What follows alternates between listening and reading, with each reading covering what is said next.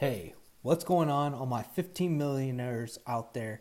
Welcome back to another stock check. Those of you that are new to this channel, you know we do a technical analysis on the hottest stocks in the market to help you beat the market and make some money.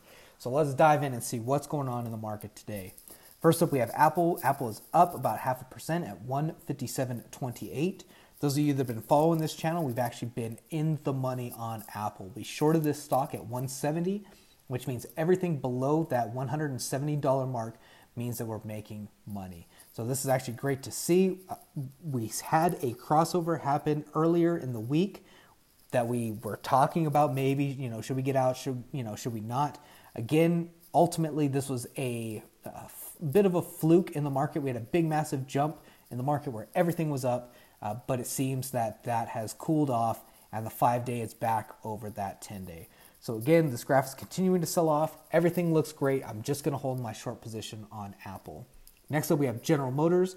We did open up a long position on General Motors yesterday, and this price has pulled back slightly down to $39.58. So we are short about 50 cents, I believe.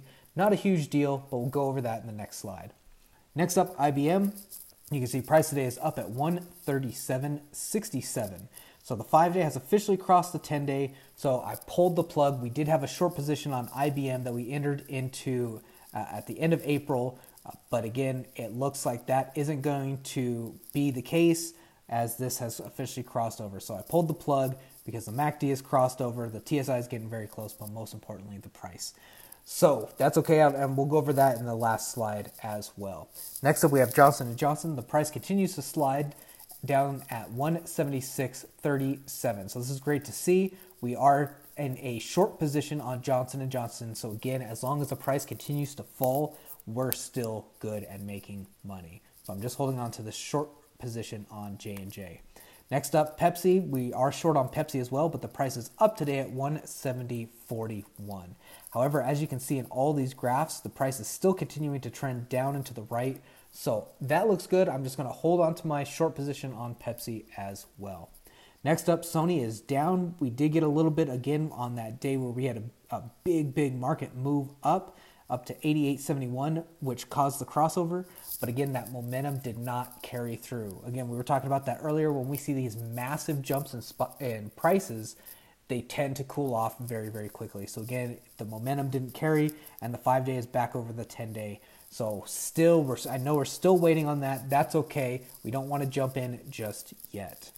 Next up, T-Mobile. Price today is down at 126.80. The price again continues to sell off. We did have a short position on T-Mobile, so this continues to look good. We can see that the MACD and the TSI are both below their signal lines, which is great. The price is continuing to fall. So again, I'm just going to hold on to my short position on T-Mobile.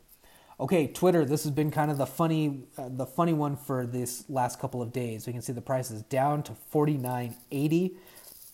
But again, the 5-day and the 10-day are still very, very close to each other. We are getting very close to a crossover on the TSI, but the MACD does not show that.